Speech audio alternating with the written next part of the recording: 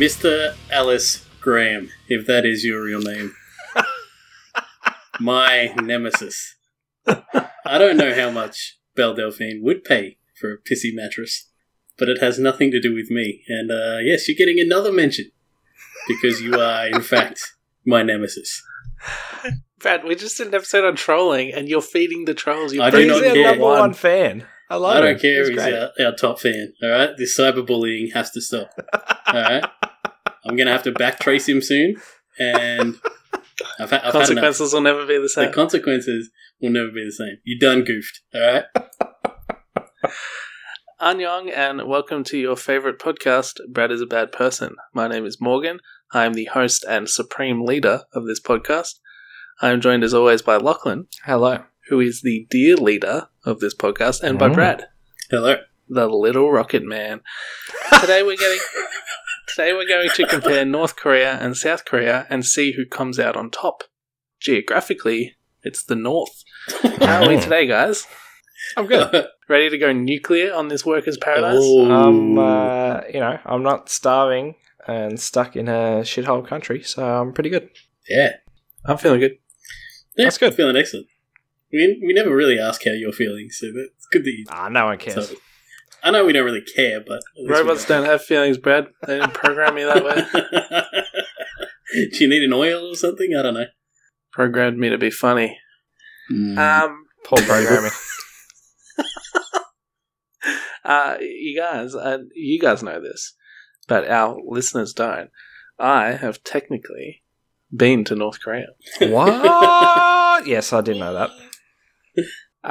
I went to South Korea, the southern one, the free one, and I did a tour of the demilitarized zone there, and I went underneath the DMZ in a tunnel that the North had built. Go and check out the tunnel that they tried to build underneath the DMZ, and I went to the place where they hold their meetings with the North Koreans. They have like these blue houses that sit on the demarcation line between North and South.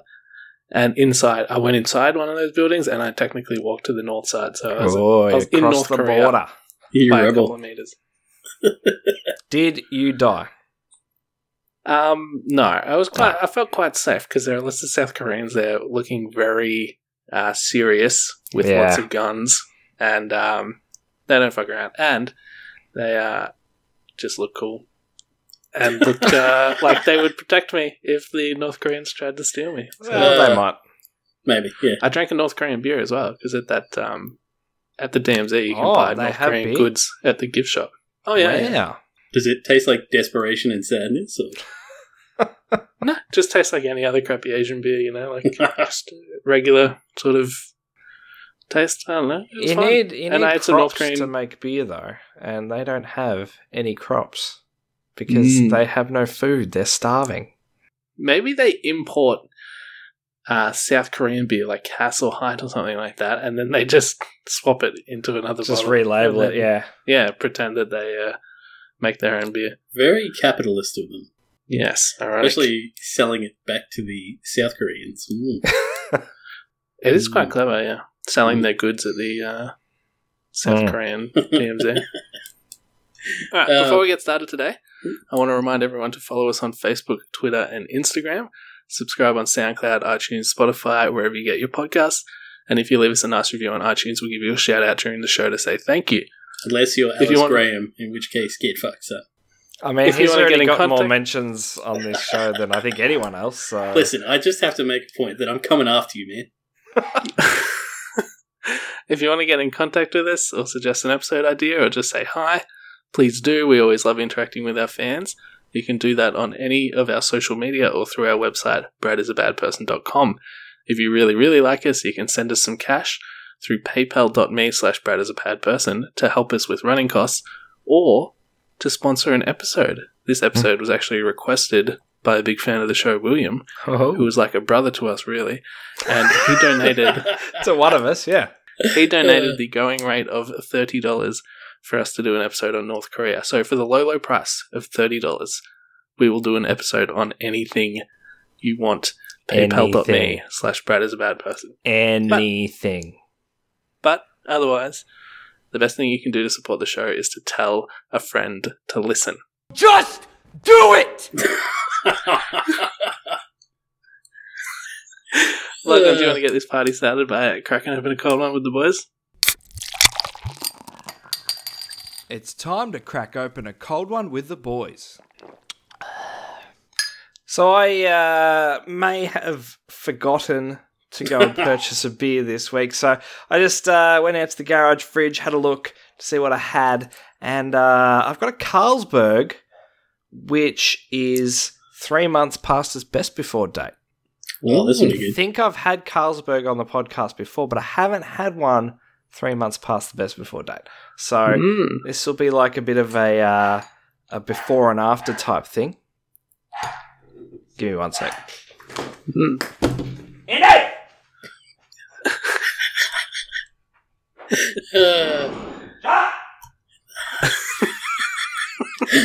Sorry, guys. But let's just crack it open and give it maybe another go. Beer doesn't go. Beer doesn't go bad. Change my mind. Ooh, hot take. Yeah, it's good. I also got beer on the keyboard, so that's not so great. You're actually crushing it this week, mate. I have to wonder if that would have happened with a beer that was still in date. I think when beer goes off, it's just slightly less fizzy, but it still tastes the same. Like, it's all fermented anyway. It's like it's already off. That's a hot take, folks. That is a hot take. Okay, I'm going to go first today, but before I do, I just want to remind everybody of the new segment on the podcast, Morgan's Mailbag. You can email me anything you want, Morgan, BIABP, @gmail.com. Anything, comments, suggestions, something you want me to read out on the show. Just, it's a mailbag. It's your chance to just say whatever you're feeling. Just get it out there and I'll read it on the show. Whatever you want. So I'll read anything. You see what he's done here, Lachlan? He's stolen your segment, and he's also spruiking his segment harder because he sort of controls the flow of things. So you're getting double cut here. Yeah. Yeah. It's beautiful. So I'm just, at this point, why fight it, Pimp out your segment all you want, but I'm being complimentary to the people when I'm asking them to email in. I'll do whatever you want. You're calling them losers and trying to help them act normal. I mean, you can pimp out your segment if you want, but it's an acronym catch more flies with of my name. Lachlan's Advice Corner, helping losers act normal. LACHLAN. I cannot believe you fucking idiots haven't gotten that yet. Actually, in my notes I write down COACOWTB because I don't want to type the whole thing out, and I know. So I would have written down if this happened more often, I probably would have written down Lachlan's LACHLAN. But that's very, very clever. Yeah. Congratulations, Lachlan. Thank you. Wonder if I could do something similar with Morgan's Maybe Mailbag. now people will actually write in because they've realised how fucking smart I am and they want my advice. Probably not. They'll probably write to Morgan's Mailbag. I'm going to ask you for some advice. Okay. Anyway, I'm going to go first today. Set the stage by talking about Korea, North Korea in general, a little bit, and then Brad and Lachlan are going to go. So, the Not story at the same time, of separately, consecutively, one after the other. No, concurrently. Yes. The story of Korea is a tragic one, and I'm not talking about just the time since the Civil War in the 50s. Korea, the geographical region, is a peninsula that hangs off the northeast of China and is only a short distance across the Sea of Japan from Japan. This location means that, since Korea has always been outnumbered by their neighbours, they have been controlled and dominated by China and Japan throughout their history. Most recently, from 1910 until the end of World War II, Korea was ruled brutally by Japan. The Japanese destroyed Korean artifacts, forced people to speak Japanese instead of Korean, and brutally struck down any protests, including infamously an incident in 1919 when the Japanese army killed 7,000 people partaking in a non-violent protest against the occupation. When Japan decided to increase their imperial ambitions during World War II, this led to all kinds of new horrors for the Korean people. Over 5 million men were used as slave labour, with more than 400,000 of them dying. About 200,000 women were taken as sex slaves by the Japanese army, and tens of thousands of men were forced to fight in the Japanese military. We all know about the absolute depravity of the Japanese during and prior to World War II. We've spoken about it in previous episodes, so why am I telling you all of this? Well, actually, I'm making the case for the existence of North Korea. Ooh. It is no secret that we fucking hate communists here on Brad is a Bad Person. Might have mentioned it once or twice. You have to grant them the fact that the Reds in Korea were the only real resistance force fighting against the Japanese. They were the rebels, the guerrilla fighters, the independence movement. They didn't defeat the Japanese, obviously, but when the US dropped the atomic bombs on Japan, ending World War II, who do you think should have the right to form government and take control of the entire peninsula? Well, you could argue that the capitalists, backed by the US, deserved to create government because the US had liberated the peninsula and wanted it to be free. What better way to start an autonomous Korea than allying with those who liberated you from their eternal enemy? Mm-hmm. Fair point. But you could equally claim that the communists should form government, since they were the ones fighting for independence, and they had a vision for an independent Korea, protected by the military might of the other side of the Cold War, the communist side. Korea borders Russia as well, if only barely, so what better allies than their two geographical neighbours? America is far away. China and Russia are right next door. It's easier to have a strong relationship with your neighbours. Ooh. It is therefore tragically understandable that a Korean civil war began in 1950. All throughout their history, the Koreans had been beaten and abused by outside forces. Now they are about to do it to themselves. They were two groups with incompatible visions for the peninsula, allying with the opposite sides of the Cold War, unable to agree or compromise. It is one of the few hot parts of the Cold War. The US sends troops to land in Incheon near Seoul and push the communists up north. The Chi-Coms jump in and force the capitalists to retreat. After 3 years of fighting, the two sides beat each other into a stalemate. The 38th parallel becomes the border between the North and the South, literally because the US drew it on a map and said, that pretty much looks like it cuts the peninsula in half.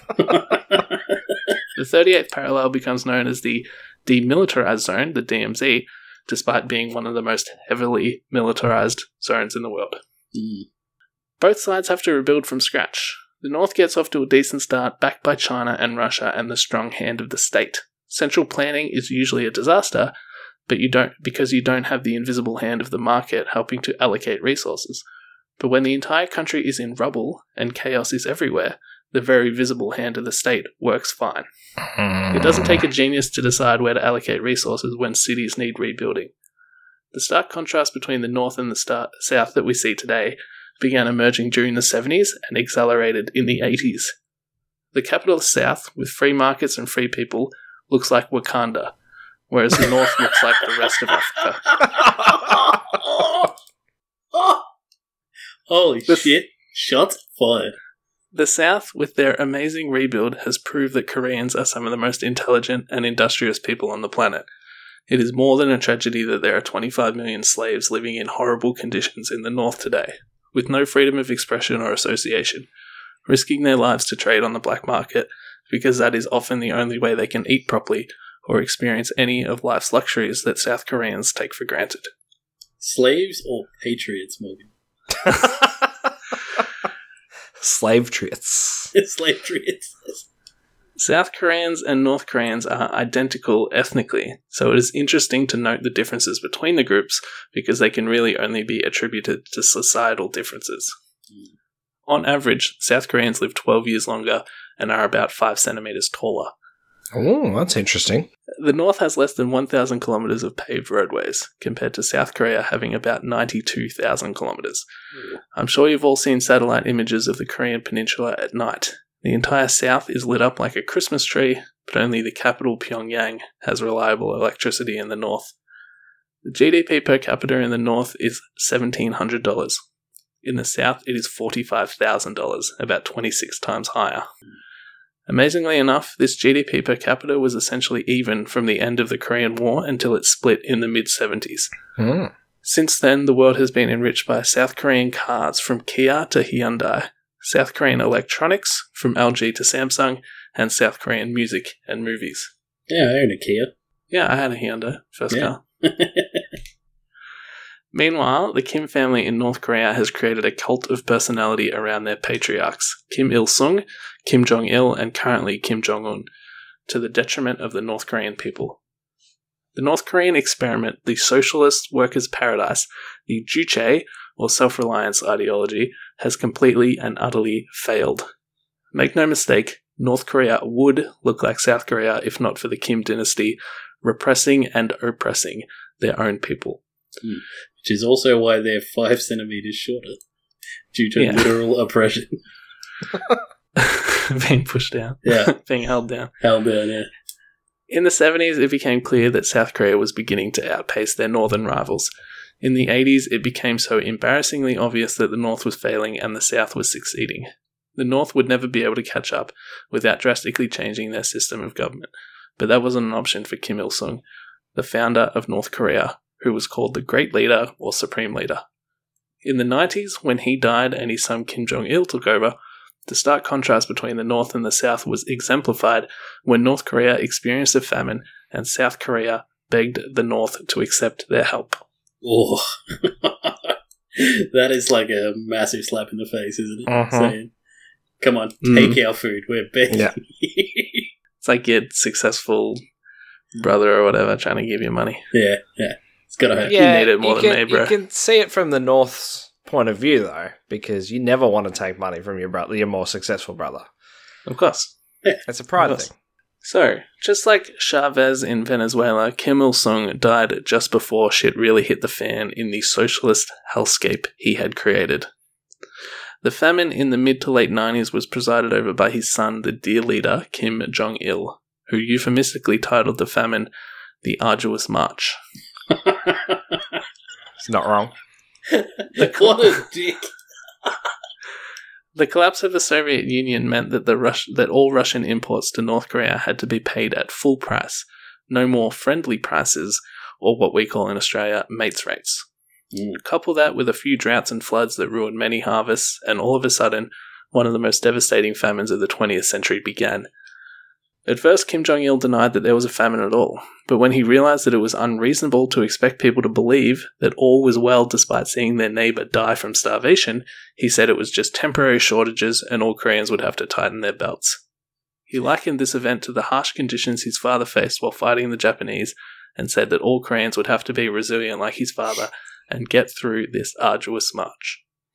He dressed down as he toured the country, telling people that he was working very hard every day and that he no longer needed to defecate because he only ate 1 ball of rice per day and his body had adapted to his new diet. In reality, he was eating banquets for every meal and refused to cut down on his $800,000 per year Hennessy cognac habit. Jesus Christ. That's a lot of cognac. He also continued buying films to help grow what was the largest private film collection on Earth. About 15,000 films. The dear leader refused to open markets despite this strategy being hugely successful in alleviating famines in other communist nations like Russia and China, but unlike them, he didn't want to resort to capitalism.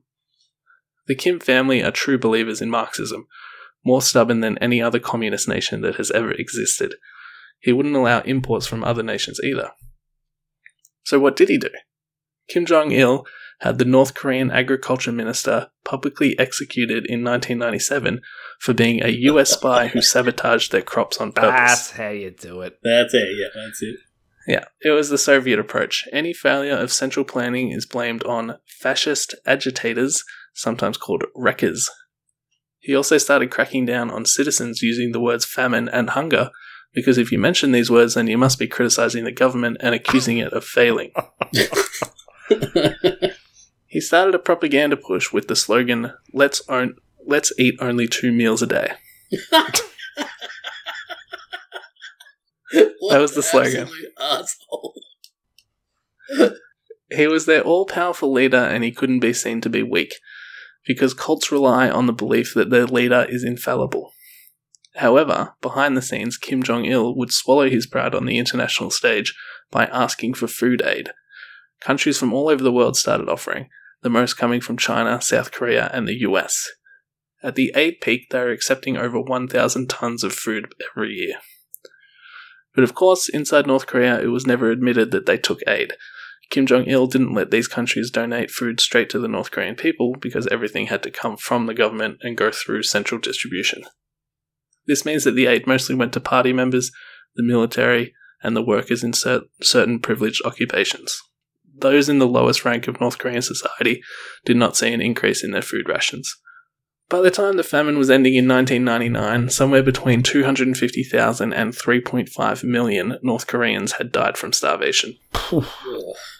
The fact that these numbers are so hard to calculate is, of course, a feature, not a bug, in these kinds of political systems. It's not real communism, though. Something I mentioned just then while speaking about the Great Famine was about how North Koreans were told that the dear leader didn't defecate. I'm sure you've all heard the wacky stories about Kim Jong-il and that the North Korean people are told. That he was born atop a mountain, and when he did, a new star popped into existence, a double rainbow appeared, and spring began early. That he learned to drive a car at the age of 3. That he shot 38 under par in his first ever round of golf, including 5 holes in 1. That's my personal favourite, I think. These stories sound funny to us, but there is a seriously sinister side to these tall tales. The North Korean people are not stupid. I said before that Koreans are among the most intelligent and industrious people on the planet, and the North Koreans are genetically identical to the South Koreans.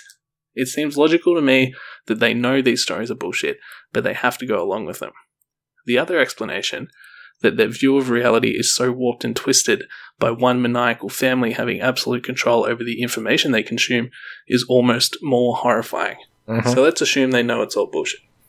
Let's hope. We all grew up believing impossible stories, but at some point we questioned them and figured things out for ourselves. So just imagine knowing that denying the existence of Santa Claus or the Tooth Fairy could land you and your entire family in a concentration camp for life. Even asking questions about it, or pointing out the flaws in the logic. We all asked at some point, how does Santa Claus manage to visit every house on the planet in just one night? The North Korean people can't ask, how does a 3-year-old drive a car? I mean, even if he had the mental faculty to, how would he do it logistically? You can't ask that question. This exemplifies the absolute depravity of the North Korean regime. They have to pretend that a 3-year-old can drive a car, that someone who never picked up a golf club in their life could shoot 38 under par, that a star came into existence when a child was born.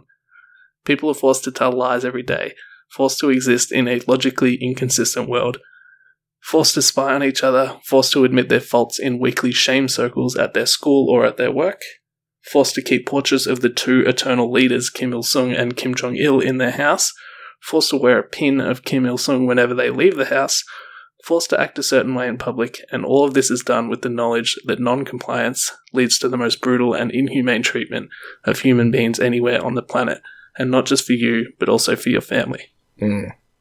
If your family is not sent away with you, they are deranked in the North Korean caste system and lose the few privileges they might have had. Escaping is not an option. Failing to escape runs the risk of life in concentration camp for you and your extended family. Success in escaping means that you'll live the rest of your life knowing that your family was most likely put in a concentration camp for your freedom. You can only attempt to escape if you have no family, or you can somehow fake your own death. Ugh. To most of us in the Western world today, the evils of communist totalitarian states seem like a horrible history that is thankfully finally over. The Soviet Union has collapsed and China has modernized. In Russia, the Gulag system is no more, and the intentional mass starvation of millions of people is a thing of the past. The Great Leap Forward and the Cultural Revolution in China seem like a lifetime ago. But China is still abusing its people. It is oppressing ethnic minorities, religious groups, and political opponents. It is not as bad as it once was, but China is by no means a free country. While the freeing of markets has led to remarkable leaps in prosperity for the Chinese people, it has not led to the freeing of the Chinese people, as so many in the West had theorized. North Korea, however, is as depraved and horrible as it has ever been. Yes, it is a wacky country with a wacky leader, but make no mistake, it is a nightmarish totalitarian state, as creepy and intrusive as any dystopian fiction you can read, and still as depraved as Russia and China were at their worst, with punishments for minor infractions more brutal than you can imagine. The tragedy of North Korea is so blindingly obvious considering that South Korea sits right below it, with 55 million free people, the poorest of which are living the kinds of lives the average North Korean could hardly dream of. North Korea is a country of 25 million slaves, each with as much potential as their southern cousins. It is a goddamn tragedy that they will not be able to realize that potential due to a stubborn dynasty that refuses to admit that their political ideology has been a catastrophic and unmitigated failure. This episode is dedicated to the North Korean people and the hope for their peaceful liberation. Fucking bring me right down. Yeah. I thought we were just going to talk about a batshit crazy thing. Now it's gotten deep. Yeah, I was thinking we were just going to, get silly and talk about all the silly stuff they do, but no, we're talking about human rights and shit, so... thanks for that, Morgs. Yeah. I fucking just disagree. Going to go slit my wrists. I'll be back in a minute. I don't think that they know that all the propaganda is bullshit, because you're assuming that that intelligence is a genetic thing. I think if you grow up in a country where one family controls all the information and the entire government and the schooling system and everything, you're never going to get the skills to think critically about anything. It's something that comes so naturally to us that I think you're just assuming that everyone can think about things in a critical manner. But if you get told from the time that you are born into adulthood that a 3-year-old drove a car, and you have no reason to doubt that, why would car? You? Well, yeah. Yeah, I don't know. I think children are naturally curious and just ask questions all the time. And I think kids are kind of switched on enough to know when they're being given bullshit answers or inconsistent answers at some point. So I disagree. I think intelligence is quite genetic, and critical thinking. I get your point. Like, it's not essentially, it might be something that needs to be taught, but I just think, like, you would know something's wrong even if you couldn't put it into words. You would know that something's fucked up. I don't know. Because otherwise your whole perception of reality is warped. I think that's it, though. I think their whole perception of reality is warped. They have no way of contacting the outside world. They don't know what the rest of the world looks like. And what they're being told is that they are the greatest country in the world and they have it better than anyone else. So yeah, most prosperous, if that's all you know, then that is your reality, really. Yeah, I think when you control the information, you can make it a lot harder for people to question things. Yeah, absolutely. You can't even, like, with North Korea, you can't move freely even between areas in North Korea. No. So that transfer of information is just, you're not going to know what you don't know, Yeah. Yeah, you don't know what you don't know. You don't know what you don't know. So, like, you can feel like, oh, maybe this doesn't feel right. Like, you have that uneasy feeling, but, like, for example, how do you know that he's not shitting? Is, like, he's only eating one bowl of rice a day and he's not shitting. You have no kind of medical information to back that up. Like, we have this basic understanding of physiology, which they're not being taught. So maybe, it actually does. Yeah, we get buy taught into it. Everybody poops. Yeah, and I mean, you do hear stories from, like, defectors and stuff like that when they show up in a large city and they see it and they're like, holy shit, I didn't realize anywhere could be this good, or they still think that people are lying about North Korea and stuff like that, even though they've witnessed it firsthand. Like, it could be a whole sham, or they're just trying to show off to them, or like, I feel like it's a combination. Like, they buy into it and they sort of religiously say it until they believe it. Like, they have to. That's their only choice. And so it's like when you get out of, like, when someone gets out of a cult and you have to, desanitize them. Got to deprogram them. Yeah, deprogram them. That's what I was looking for. Deprogram them after they get out of the cult, and then they're like, no, the cult leader was, looking after us, as you mentioned. Yeah.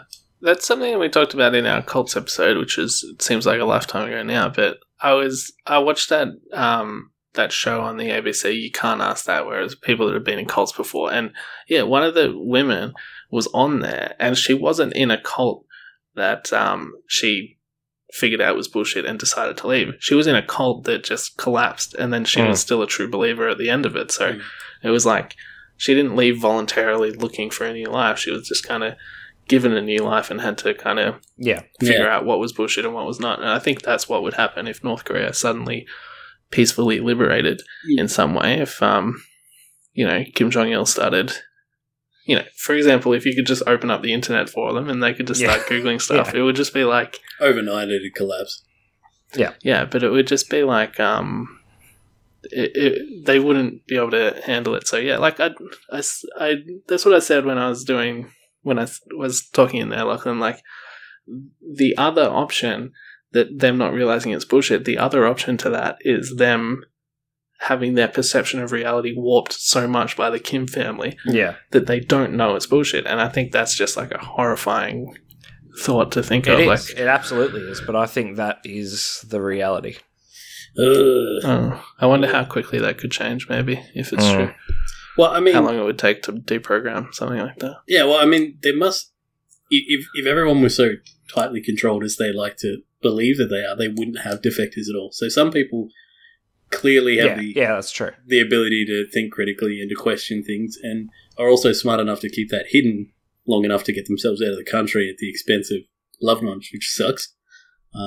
It's not. I don't think that's anything anyone should have to go through, knowing that their freedom and the death or the imprisonment of their family and friends. Oh, that's horrible. Yeah. So clearly they're not controlling the content as much as they would like, because they still have people defecting, even though it is only a small number. But I also do know people can go to China to work. They're like sent to China to work to make money for the regime and Russia as well. Russia. So they do get exposed to stuff. I just don't think that. I think they're probably the people more likely to defect, honestly, because they're the ones who bring back the stories. And yeah, true. Yeah.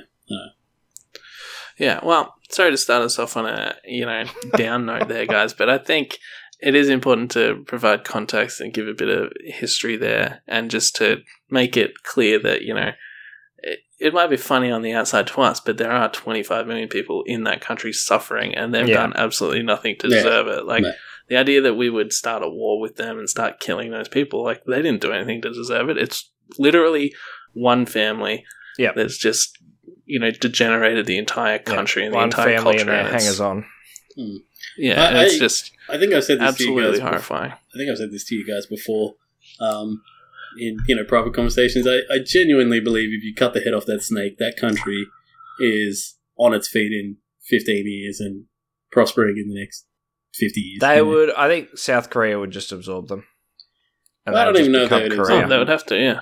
Yeah, but I'm just saying that they within 50 years of cutting the head off that snake, they're a world player like South Korea. Yeah, well, yeah, that's the thing. It would take a while, obviously, but there's no reason I think that they wouldn't end up looking like South Korea. Yeah, and I don't think that the average citizen is going to fight against an incursionary force. Like, as soon as the Kims are dead, I think they're just like, cool, I'm okay with this. Can't be worse. You'd probably have a small percentage of people trying to fight against the imperialist occupation. Yeah, but they're party members. In defense of the Kims, ranking officials and stuff. I honestly think there would be citizens who led a rebellion, but that would only be a small percentage. Yeah, the truly brainwashed. Okay, but I just think that, in general, if you could kill the party itself, like high-ranking party officials, take out the Kims, it'd be sweet, because no one else is going to fight back. They just they buy the bullshit, especially those who get up higher in the party. They just know they have to keep propagating the bullshit, or else they're going to end up dead. That's the other thing as well. I think probably the higher up you get in the party, the more you know that it is bullshit. Yeah, the more woke you get. But at the same time, the more that you have to. Yeah, absolutely. You got to double down on that outward bullshit. Appearance of believing it. Yeah, big time. Oh yeah, you're on watch all day. It's a double-edged sword. You get nice shit, but you get nice shit, and you have to maintain your silence, and you know that you're killing millions of people, your brethren.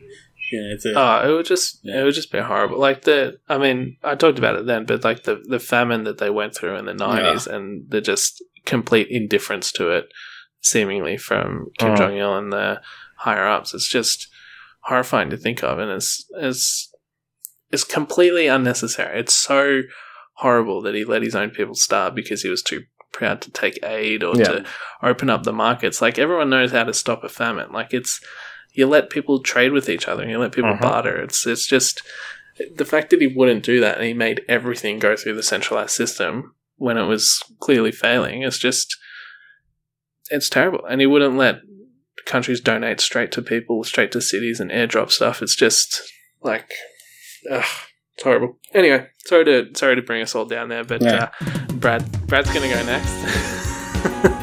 ノーコンテキストファクス with ブラッド。Geographically, Maine is the closest US state to the continent of Africa. Okay. Yeah, little fun fact there, completely out of context. Yep. Yeah, that's what the segment's about, right, I guess. Anyway, Brad's going to go next. So hopefully something wacky. But yeah, as I said, I just wanted... sorry to start us off on a serious note, but I think it's really important that we get some context and understand how really fucked up this place is, and that it's not just a joke to laugh at. Although it is also a joke to laugh at. So let's go, Brad.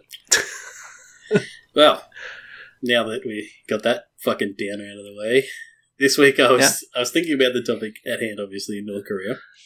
And it is a tricky one. Hope so. Because we know, relatively, we know very little about the isolationist country. And everything we do here... The Hermit Kingdom. The Hermit Kingdom, yeah, nice, I like that. But everything we do here is generally batshit crazy. So the more I thought about it, an obvious question came to mind. What do I think of when I hear North Korea? And yes, I think of the dear leader and his lack of an anus. But immediately after that, due to years of mainstream media indoctrination, I think of nuclear weapons. Yes. So this got me thinking again. I know nuclear weapons are dangerous, and I certainly don't like the idea of a bunch of wildcards in the form of North Korea wildly flailing them about. But do they really have nuclear weapons capable of threatening the Western world? Oh, good question. I've heard a lot about the impending doom from the news, but I also know that they've got to push those papers, baby.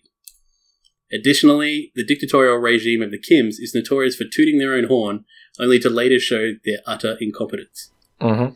With that in mind, I set about looking into their nuclear program, or perhaps lack of one, to answer how far along they are in their development, and are we already fucked if Fat Boy pops off for no reason? In its history, North Korea has allegedly detonated 6 nuclear weapons, starting in 2006 and as recently as 2017. This may seem paltry in comparison to the US and the USSR/Russia with their thousands of tests, respectively, but it's not a bad effort when the entire planet thinks you're batshit crazy and doesn't want you to have them. Just ask Iran. As I mentioned, the first test came in on the 9th of October 2006. And like all future tests, would be conducted underground. The way that we know these tests were genuinely carried out and not gusto from the Kim regime is that the seismic activity has been recorded coming from the Korean Peninsula at these times and dates, backed up by multiple third-party organizations as well as national-run institutions from all over the world. The first blast was initially estimated at 2 kilotons. But after careful examination of the data, the Federal Institute for Geosciences and Natural Resources in Germany revised it to 0.7 kilotons. To give you some context, Little Boy and Fat Man, the 2 nuclear devices deployed on Hiroshima and Nagasaki during World War II, came in at 15 kilotons and 24 kilotons, respectively. Oh, and they were nothing as well. Like, compared to what? They were nothing. No, like compared to, the A-bombs that came after them, those are tiny. Yeah, compared to now, but, Look, little sidebar, killed a lot of this. people. For anyone who's confused when you hear megatons and kilotons, like I was before diving into this, they measure explosive force in tons of TNT. 1 kiloton is 1,000 kilos of dynamite, 1 megaton is 1,000 kilotons, or 1 million kilos of dynamite. How many whales can that explode? Oh, God, I don't know. I wish I had a Google converter for that. They That would used, be- well, they used, we talked about this. They used 1,000 pounds of dynamite, which is half 500 kilos, basically. So that's So half a kiloton, half a kiloton. There you go. which is what you said that first test was. Yeah, it's 0.7 kilotons. So just over. Oh, Enough wow. to These blow up bitches a can whale. barely blow up a whale. So they probably needed, a full kiloton to get rid of that whale. Yeah. Blast it back. Now, I know when we start talking about such stupid numbers, it's really hard to fathom explosions that big, but just know that they're fucking big. We've seen one. Well, when we start talking megatons and kilotons, they're Oh, big. yeah, megatons. It's That's huge. huge, yeah. For additional context, guys, a yield of 0.7 kilotons would take out Melbourne CBD and is in its initial detonation, but is not, drastically large. So it would knock down the buildings in that area, the blast would, but the damage wouldn't really leave the CBD, is what I'm saying. So it wouldn't take you out the entire... I wouldn't be in trouble where I am. No, you'd be fine. Obviously, this got the attention of the global community, but world-destroying weapons of mass destruction, no, not even close. North Korea's next detonation would come 3 years later, on the 25th of May, 2009. And again, it caught the world's eye. The detonation was clocked in at somewhere between 2 and 5.4 kilotons of explosive power.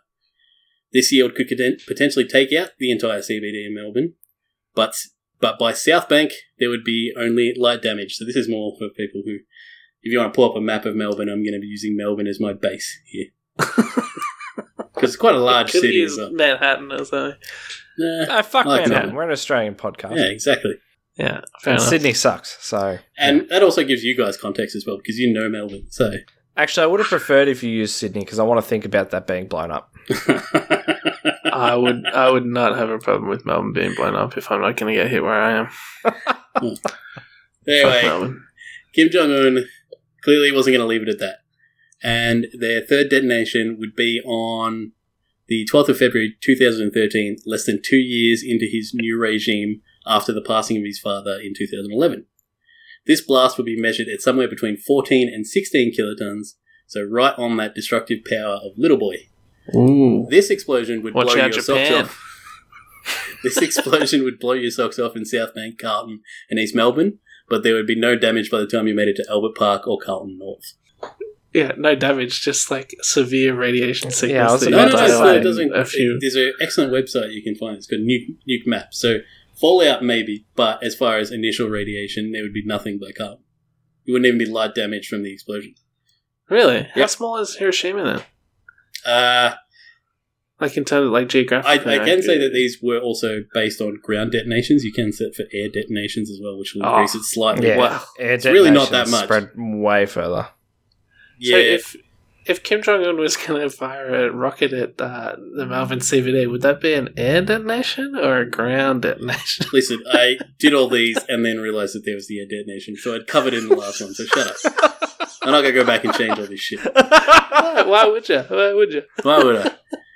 Because honestly, also, it doesn't make that big a difference. I thought it would make more of a difference, but it didn't. We're talking like not that much.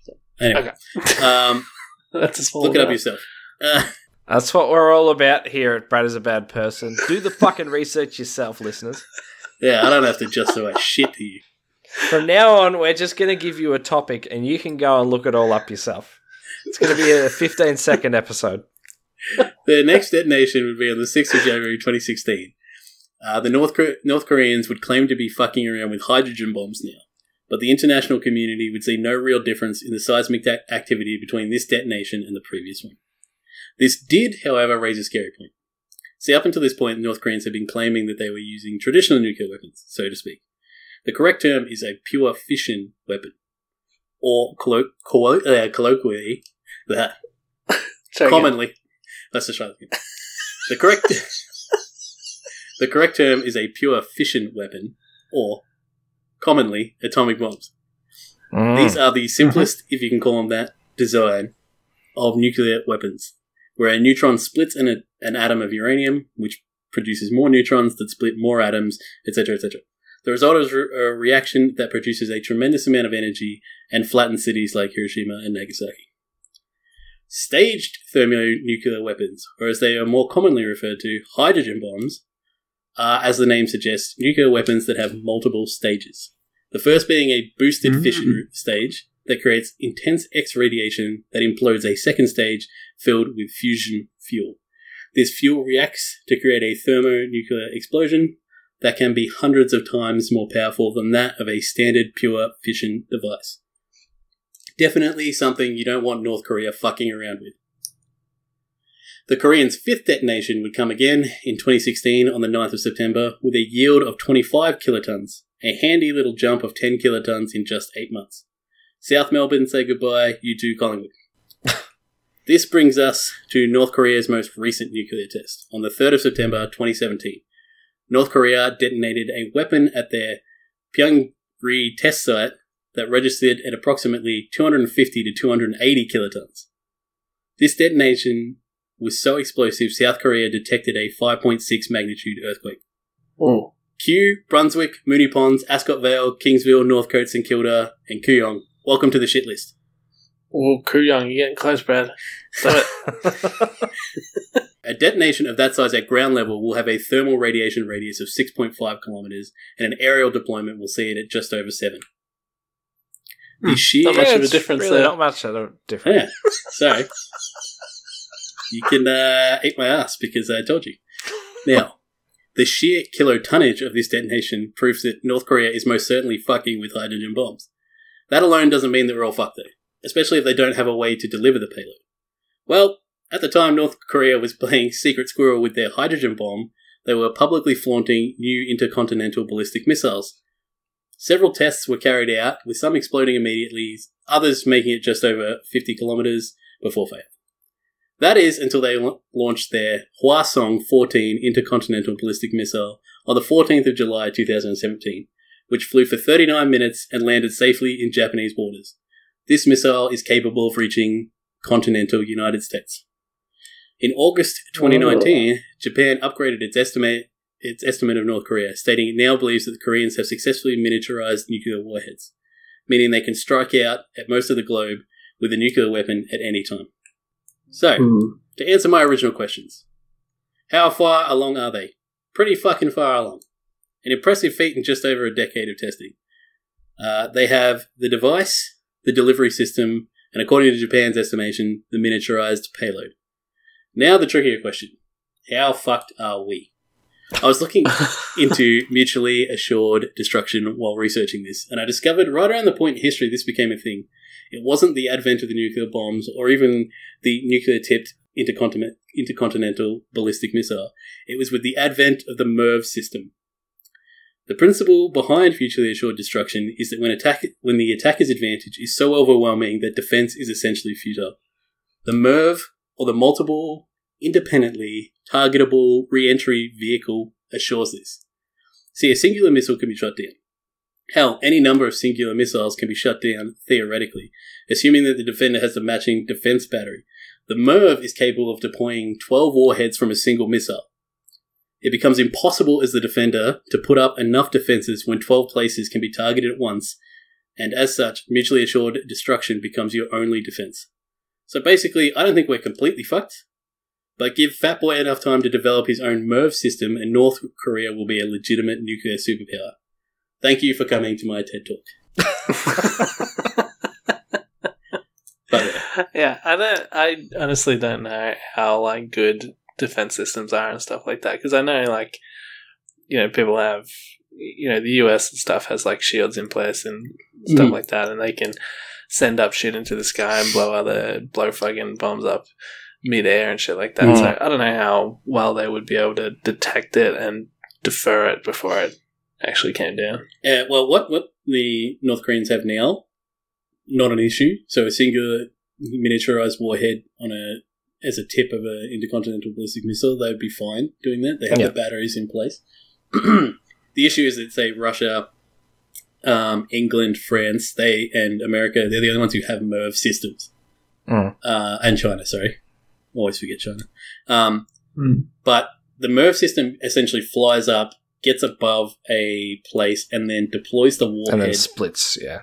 Well, no, it drops. It basically drops one, and then it can continue on to another place. So it just. Wow! Yeah. Now they have to be each one for it to full maximum. It has to be within about 150 kilometers of the next place. So you are limited by size, by that radius. New York and Philly. Yeah, so you can. Okay. I mean, for the US, if you've got a densely packed area, yeah, absolutely, you could take out. Yeah, you could take out the east coast of America with that. Yeah, so you can take out probably 12. More likely the west coast. Yeah, but you take out 12 cities with a single missile, and then it becomes defending 12 cities versus one missile is where that cost skyrockets, because you can put up, you're an idiot. You can put up 12 defense batteries on 12 cities, but what if they pick another 12 cities? And then it becomes impractical. So the only defense is a good offense, essentially. So if Korea gets that, like North Korea gets that point, I don't think that they're going to pull the trigger, honestly. No. I was going to say this. There is absolutely no advantage for North Korea to start dropping bombs. They just want the rest of the world to take them seriously as a nuclear threat, I think. I think that the thing that if they get this, like a MIRV system, I think North Korea is never going to be free from tyrants. Yeah. And that's the thing I would be most worried about. You're never going to free those 25 million people. They never have a chance at having a free market, open borders, any of that kind of stuff. North Korea just becomes even more of a hermit state. But if people try to intervene in any way, they just go, hey, look at this thing, and just point it out. Dennis Rodman's doing his part. I think they'll probably bring the... But how much time has Dennis Rodman got left? Let's be honest. The lifestyle he's led. He's going to live forever if Kim Jong-un has anything to do with it. Yeah. If you look how quickly the Soviet Union collapsed in the late 80s, like early 90s, like nobody saw that coming. Yeah. Like, no. I talked to a guy when I was in Hungary over the summer, and he was saying, like, nobody knew. Like, one day he was in school and they just said, we're going down to the capital because they're taking the communist flag off the parliament. And but he was just like, fuck yeah. So I would argue that the Koreans, though, magnitude's more oppressive than the Soviet Union was, and they were incredibly oppressive. So, like, at least in the Soviet Union, you could move around and stuff like that. You can't increase. There's no dissemination of information. I just can't see it. That is a difference between the Soviet Union, any communist country, and North Korea specifically. Like, if you live in a certain city in North Korea, you don't even have freedom of movement inside your own country. You can't go to another city. No. That's what I'm saying. So even if one of the cities liberated itself, the other cities wouldn't even know about it. So I just can't see an internal collapse coming like with the Soviet Union. I don't know. It's not so much about an internal collapse. It's just that during that famine in the 90s, for example, if Kim Jong-il had have said, okay, we're going to open the markets, we're going to allow a little bit of capitalism to come in, then it might have been like, well, everybody's getting so much more food now and everything's a lot better. So if I take that back, people are going to die and, I have a conscience all of a sudden. So it could be something like that where a leader, whether it's Kim Jong-un or the next guy or whatever, says like, I'm going to liberalize a little bit. I'm going to open up the markets a little bit, and then realizes all the benefits from it, and it keeps going. And then eventually it just like the country opens up a little bit more and more and more. So I don't think it's totally impossible. All they have to do is look at China for an example of that. Exactly. Yeah. And they might see China as an example and go like, yeah, China is still able to oppress its people despite opening the markets a bit. Maybe we can do that as well. Yeah, exactly. So that would be a huge improvement. If North Korea looked like China, that would be a goddamn fucking miracle. And that's saying a lot because China fucking sucks. Yeah. Ass. Fuck, I hate China. But if North Korea was anything like China, that would be an amazing result for the North Korean people. Absolutely. Well, at least there'd be food. I'd take that. But yeah, Kim Jong-il and Kim Jong-un, both of them, they use like the nuclear weapons to get attention on them. And Yeah. like you said, just like a show of force, like don't fuck with us or whatever. And it's fair enough that they would want that, because America has a very bad habit of deposing leaders that they don't like. So the idea that some Navy SEALs can drop from the sky and just fucking shoot you in the face is a real concern if you're the North Korean leader. So saying to them, like, yeah, do that, and, you know, automatically a missile is going to go firing is a good way to potentially stop something like that. So it's totally understandable that they... unsubstantiated. Name 500 examples where America has Don't be deposed silly. They're not going to send their own troops in. They're just going to use the CIA to fund a rebel group who will, 15 years later, perform a fucking devastating terrorist attack on the US with that same training. Exactly. So yes, it's not unreasonable that... Yeah, It's if you're the that they Kims, won. you should be absolutely terrified of America. Oh yeah.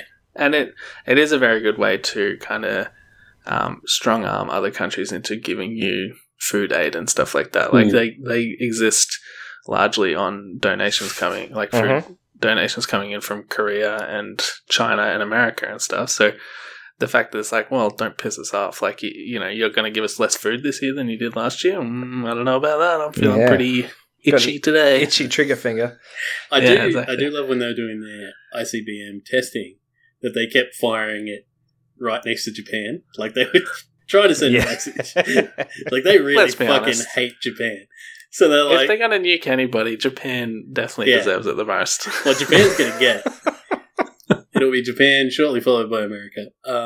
But yeah, they kept firing missiles just in Japanese waters.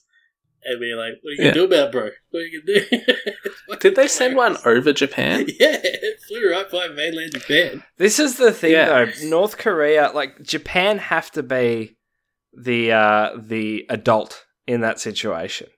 Because if they're not, international war breaks out. Like, you know? Like, and North Korea aren't going to be the ones held responsible for it. It'll be Japan. Because everyone's going to say, you know, Japan, you know better. You're a developed, civilized nation. North Korea, they're like a fucking toddler. They're just, you know, doing crazy shit. But Japan, in retaliating, it's your fault this war started. Yeah. Yeah, and I don't think anyone's going to attack North Korea first. If anything happens, it's going to be North Korea attacking first, because no one's going to be that stupid. Yeah. Yeah.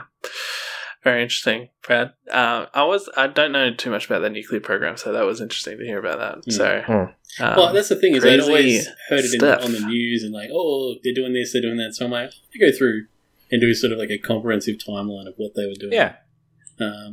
And yeah, no, they actually have developed quite a scary program, which is ew. One thing you said in there is that mutually assured destruction, a good offense is the best defense. I think, and I don't know whether it's worth pointing this out, but I just think that there's a small distinction there in that the threat of mutually assured destruction is the defense. Once those nukes are in the air, nobody gives a fuck anymore. Yeah, like, that's what I'm saying. It doesn't matter whether America launches them in retaliation or not.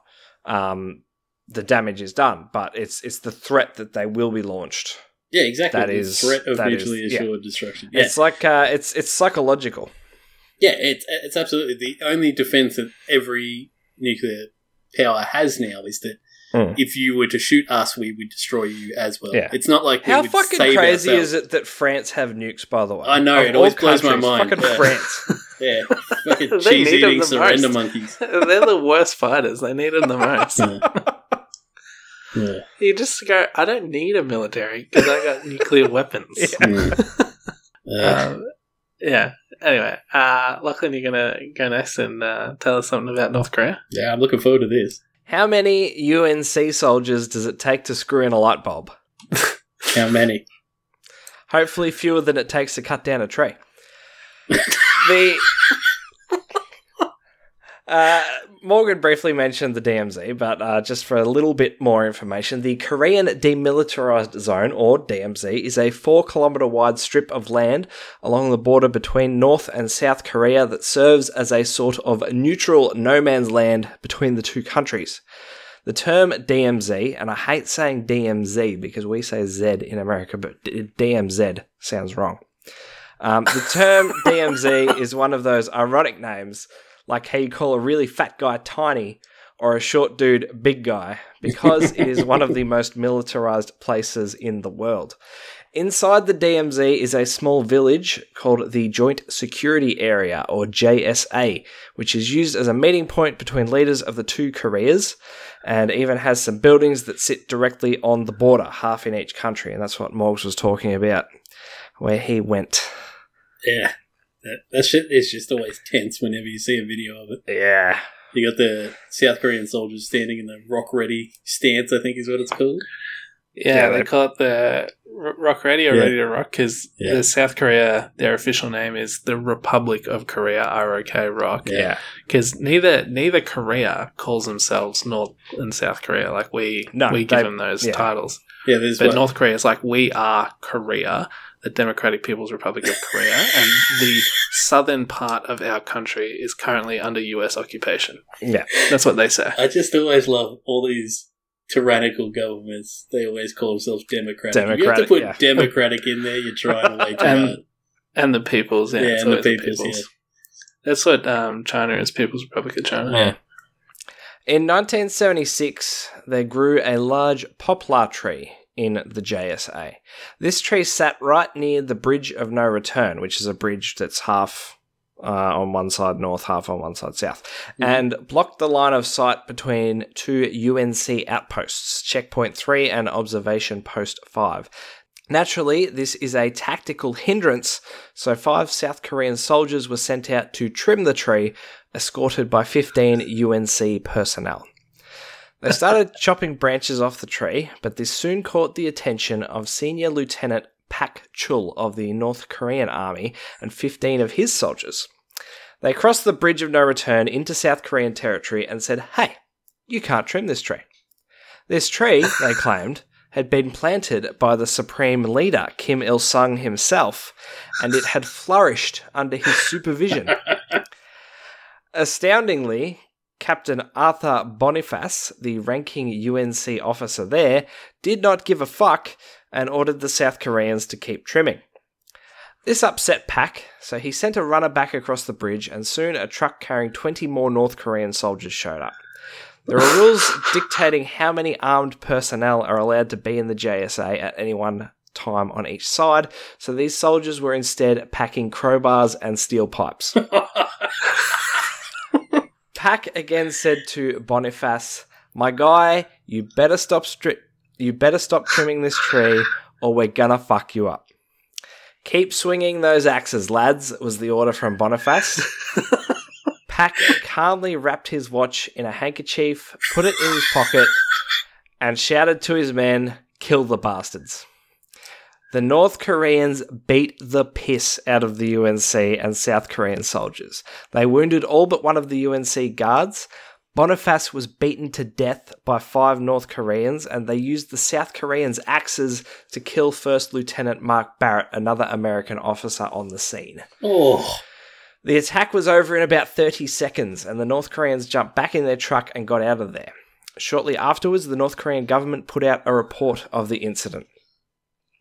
Around 10:15 a.m. today, the American imperialist aggressors sent in 14 hoodlums with axes into the joint security area to cut the trees on their own accord, although such a work should have mutually consented beforehand. 4 persons from our side went to the spot to warn them not to continue the work without our consent. Against our persuasion, they attacked our guards en masse and committed a serious provocative act of beating our men, wielding murderous weapons and depending on the fact that they outnumbered us. Our guards could not but resort to self-defense measures under the circumstances of this reckless provocation. Every single thing in there is a lie. That is. It just doesn't. It doesn't even like pass the sniff test. Like we confronted somebody chopping down a tree, and they just attacked us out of nowhere. Like I think why? the only correct thing in there is that it was around 10:45 a.m. that day. Literally, everything else is a lie. About 4 hours later, Kim Jong-il, son of the Supreme Leader, addressed the Conference of Non-Aligned Nations, which, if you can believe it, is an even more impotent version of the United Nations, and asked them to endorse the removal of US forces from Korea and the dissolution of the United Nations Command. The motion passed, but of course, that's as far as it went, because what are they going to do about it? Who gives a fuck? It was actually, the motion was seconded by Cuba, which is interesting. Was this like a commie? Was this like a commie UN? Is that what it was for? It's basically every country that's not in the UN. They started. It's the Nations Club. They started their own. It's for developing nations, they say, but it's all the countries that get shit on by the rest of the world. We're gonna make our own UN with blackjack and hookers. It was the conference was held in Sri Lanka that year. If that gives you any indication of what sort of countries are involved. Emerging superpower Sri Lanka. 3 days after the attack, the UNC enacted Operation Paul Bunyan, named after the giant lumberjack from American folklore. They had decided that instead of just trimming the tree, they were going to cut it down completely. At 0700 hours, Task Force Vieira, a convoy of 23 American and South Korean vehicles, entered the JSA, carrying 2 8-man teams of US military engineers equipped with chainsaws. Each team was escorted by a 30-man security platoon of the Joint Security Force, armed with pistols and axe handles. Axe handles? Well, they're not supposed to have long arms. Yeah, but they're not supposed to fucking beat US soldiers to death in the fucking joint security area. Like, God. All bets are off. At the same time, a second team armed explosive charges placed on Freedom Bridge, which is the bridge from the JSA into South Korea, and aimed the 165mm main gun of an M728 combat tank at the center of the bridge. Just to be sure that if they needed to blow it, it was going down. It's still going, Brad.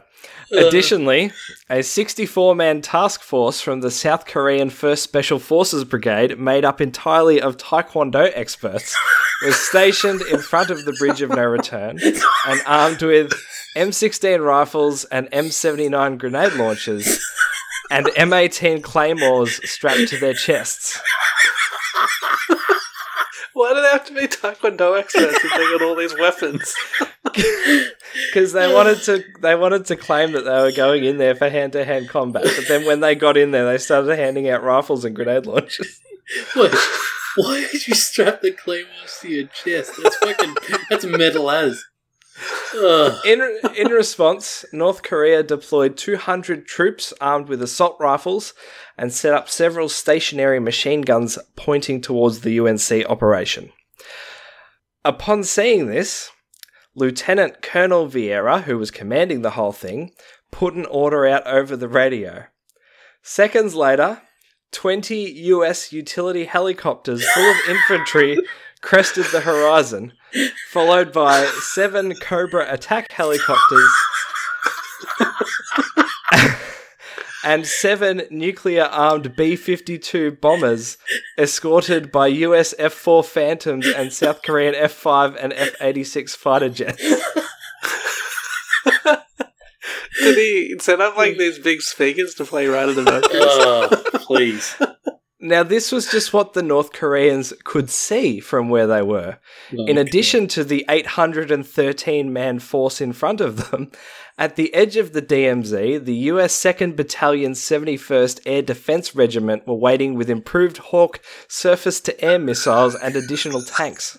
Oh my God. The entire US force in South Korea had been elevated to DEFCON 3, whose numbers were bolstered by 12,000 troops sent from a US base in Okinawa, Japan, including 1,800 Marines.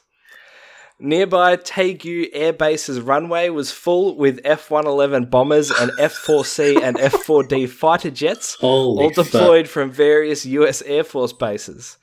US Air Force Yokota Air Base in Japan had a dozen C-130 gunships on the runway ready for takeoff. And the USS Midway, one of the largest aircraft carriers in the world, was stationed just off the coast.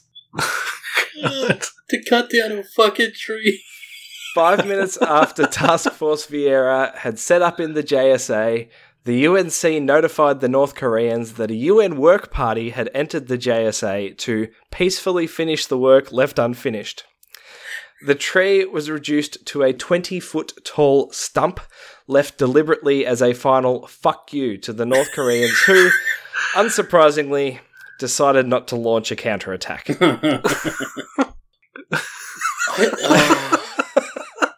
Fuck. So, how stressed out would you be if you were cutting down that tree? You're like, World War III could start right now just because I'm fucking soaring away on this tree. Oh my god. How stressed out would you be if you were the fucking Taekwondo expert sat at the base of the bridge? 200 soldiers in front of you with a claymore strapped to your chest. No, the Taekwondo guys stood at the end of the bridge and shouted taunts at the North Koreans. Fucking hell. They were begging them to come across. That was... fucking come set this claymore off, motherfucker, I dare you. Give us a hug. Oh, good God. That is the ultimate pissing competition right there. Yeah. How good is it that they called it Operation Paul Bunyan? Because he was a giant lumberjack. I love it. The US would have had to contact Japan and say, hey, we need you to have troops ready to roll, plans on the runways, everything like this. And they're like, okay, what's happening here? We're cutting down a fucking tree in the DMZ. Are you fucking kidding me? They had B-52s with nukes in them flying above the fucking... The tree probably cost like $20 million to chop down. That's what I was about to say. How many taxpayer dollars were spent on cutting down every tree? penny? Good God. Why every just go penny? in at night and cut the fucking thing down? No, they'd been in the night before, disguised as North Korean soldiers to scope the area out and make sure that it was all clear to cut the tree down. That's just insane. I love it. That's the kind of shit you get with North Korea. That's the kind of shit you get with the US. Like, the United States was so disrespected that 2 of their soldiers were killed for no reason. So they were like, we would love to just fucking glass one of their cities, but maybe a better thing to do is just to, like, swing our dicks in front of them and just, like, tell them, we could glass your whole country right now if we wanted to. But well, this is the thing. This was like the lesser of two evils plans. Henry Kissinger wanted North Korean blood. 2 for 2, like eye for an eye, right? Yeah. Like, killed 2 of them. No. He wanted to fucking massacre them. Kissinger wanted to kill, like, everyone in the JSA. Kissinger wanted to be airdropped in himself to beat 2 Koreans to death personally. Claymore me. Fuck me. Well, I'm glad they didn't kill any North Koreans, because I think this decreased tensions while also being hilarious. So, It was very funny. Yeah. Good God. But yeah, I didn't know that the Conference of Non-Aligned Nations was a thing, and I just think it's really funny. It sort of reminded me, I don't know if you guys watched Captain Planet when you were kids, but at one point in Captain Planet, all the bad guys teamed up and made their own Captain Planet. It was like Captain Pollution or something, and it just reminded me of that. It was just like a shitty knockoff version of the UN. Oh, it's like a dollar store UN. Okay, I like it. Yeah. I can't remember what it's called, but there's one for, like, the Arab nations as well. It's like the Alliance of Arab Nations or something like that, and they're always getting together and scheming against Israel, of course. But like, it's funny that they passed something in the Coalition of Non-Aligned Nations or whatever, which is, as you said, a more impotent version of the United Nations, because the United Nations are like, we're passing a resolution that we think this is terrible, and it's like, Okay, cool. Yeah, Go good for fuck you. yourself. I don't give a shit about your fucking resolutions. What are you going to do about it, bitch? Like, fuck Yeah. the UN.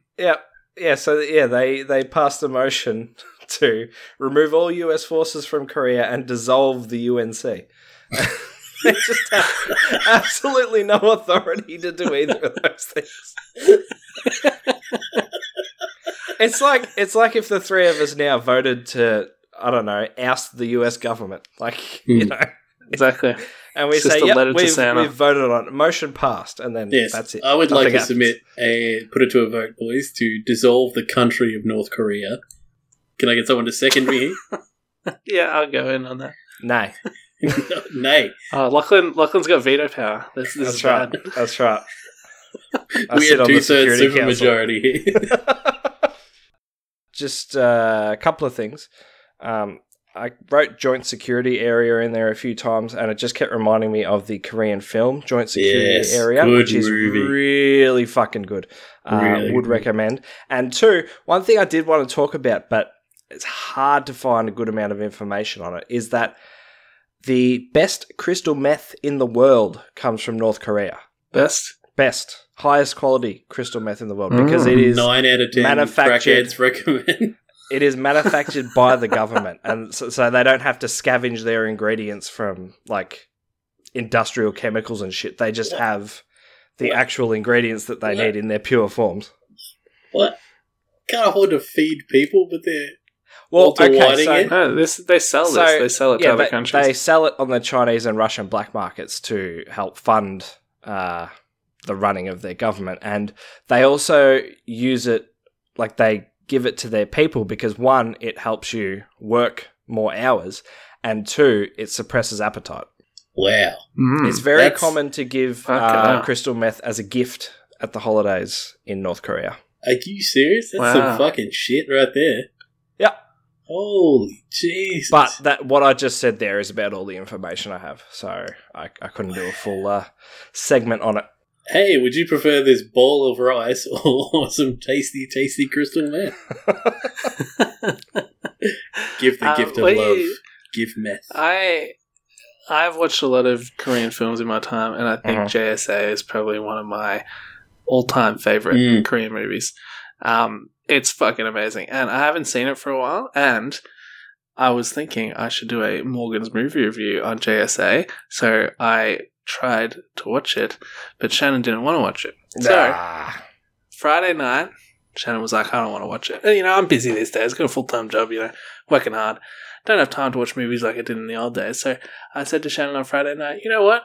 You've been wanting to watch The Notebook for a while. Let's watch The Notebook. Yeah. And I watched The Notebook with her on Friday night. And then on Saturday night, she was like, oh, what do you want to watch tonight? And I was like, JSA, let's watch a Korean movie. And she was like, nah, I don't really feel like it. And I was like, fuck.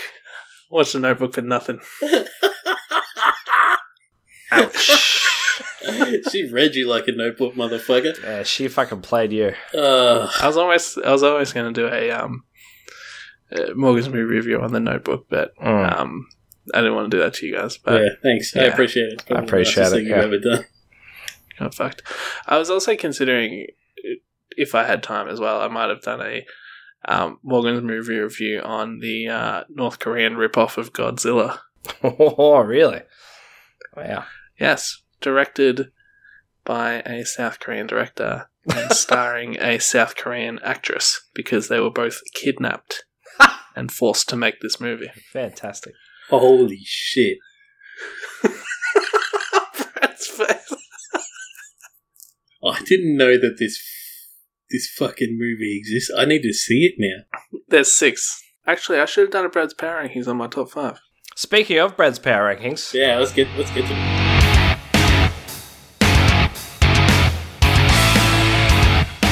Brad's Power Rankings. we are running over time. Yeah, we are. We have some serious material to cover here, so I'll just smash through this. Top 5 execution methods used in North Korea. Jesus. All right, we're back to the classics. Yes, we are. So, yeah, top 5, obviously. Starting 5, Is we're this 1. is this top 5 from the executioner's point of view or from the executee's point of view? This is just probably for their heinousness, I would. From a third-party viewer. Yeah, well, I mean, the Kim is probably enjoying it, but the executionee is not. Yeah. So, number 5, I like to call a woman's touch.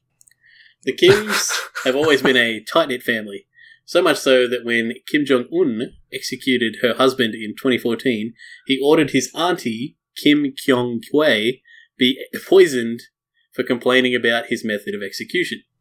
Just for good measure, he had her remaining 7 family members killed, so he didn't have to listen to them bitch as well. Whoa. Number 4, I like to call the dogs. Speaking of dear Auntie Kim Kyung-hwae, what did happen to her husband, Jang Song-thaek? Well, I'll tell you what. He was tried for corruption, treason, and living a decadent capitalist lifestyle, for being shot and fed to starving dogs. Oh, God. Little bit hypocritical there, don't you think, Kim? I was about to say, imagine being accused of living a decadent lifestyle by one of the Kims. Number 3, scorched earth.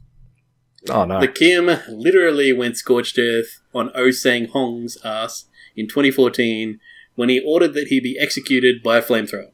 Oh. What crime could warrant a punishment like this? Well, following Jang Song-thaek's orders, yes, the dude just did his job and got Korean barbecued for it. Number 2, I like to call the Bond villain. Kim Jong-un is literally a James Bond villain, in case you haven't noticed. The Kim had one of his general's arms and torso slashed before throwing him into a tank full of piranhas to meet his grisly end. No way. Oh my god.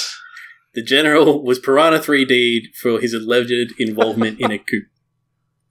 And oh my god. the number 1 method of execution is, I like to call, make the porn, get the scorn. Oh, Jesus. We've all watched it. Shit, some of us have made it. Amateur or not.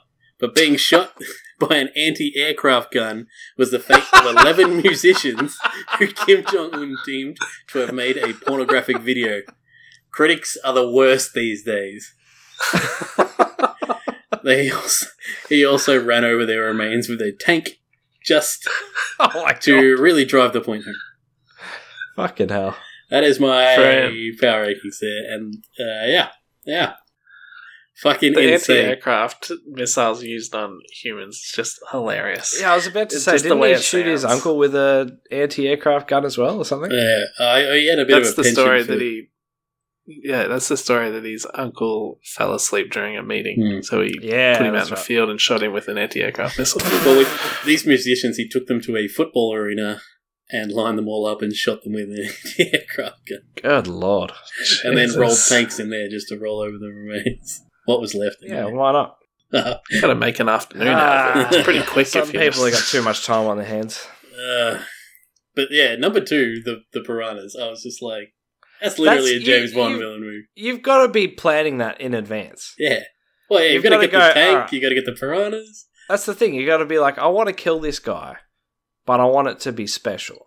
Someone go get some piranha. Or do you think he got a piranha tank and then he was like, I got to test this baby out? So he just came up with some scheme to kill this guy. That's the other thing as well. Every single one of those people that you just mentioned that got killed didn't actually do anything wrong. It was just some perceived slight. Yeah, exactly. Yeah. Like his uncle for living a decadent capitalist lifestyle. Like, yeah. Living the American dream. That's the dream. To be fair, he did lose £3 million in a Chinese casino or something like that, but that's pocket change for them. Yeah, that's nothing. Yeah. And I mean, he was married to his like birth auntie. It wasn't like he married into the family, so he wasn't a Kim himself, but he was close to him. Fucking mental. Yes. Very interesting. Yeah. There was also a bizarre assassination in a Malaysian airport. Did you hear about that, Brett? Yeah, I did. I did find out. I didn't think it would fit the power rankings per se, but I was thinking if we did go back and do some North Korea stuff, or maybe even in a wild card, I was actually going to cover that, or even the erection of the world's largest flagpole. I think that's a bit of a titillizing one. Yeah, that's a good one. Oh, that was good. Yeah. Okay, so I won't spoil that, but the assassination that took place in the Malaysian airport, the 2 women that did it are currently free because they were convinced that they were taking part in a reality TV prank show. Oh, Jesus Christ. When they killed a man. Awesome. Right? Anyway, there's so much crazy shit about North Korea that we couldn't cover it all in one episode. You've got the USS Pueblo accident, the Blue House raid, all the assassination attempts between the North and the South, the tunnels dug under the DMZ, Kim Jong-il kidnapping an actress and a director from South Korea, as I alluded to, forcing them to make movies in North Korea.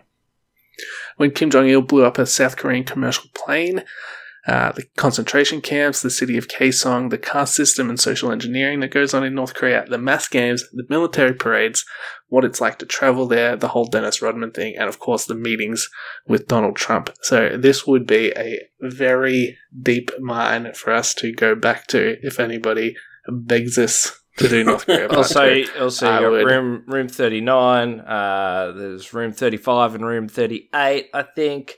He got the Chinese and Russian labour camps. There's shitloads. But yes. You said Dennis Rodman. We have spoken about Dennis Rodman. I spoke about Dennis Rodman You spoke about Dennis Rodman, the man. Well, not specifically not North the Korean man. stuff. spoke about as much involvement in North Korea as is documented. But yeah, true. Yep. True. All right, well, let's end this thing. Okay. We are All right, well and truly over the time. yeah, we are way over time. This is good fun, though. Yeah. I'm glad. Well, I mean, Morgan brought us down, we brought it back up, so... Dear listener, if you're listening to this and the episode is not 4.5 hours long, then we have cut out a lot of information. But on that note, thank you for listening. Please, as Morgan said at the top, share these episodes with your friends. That'd help us out a lot. And we'll talk to you next week.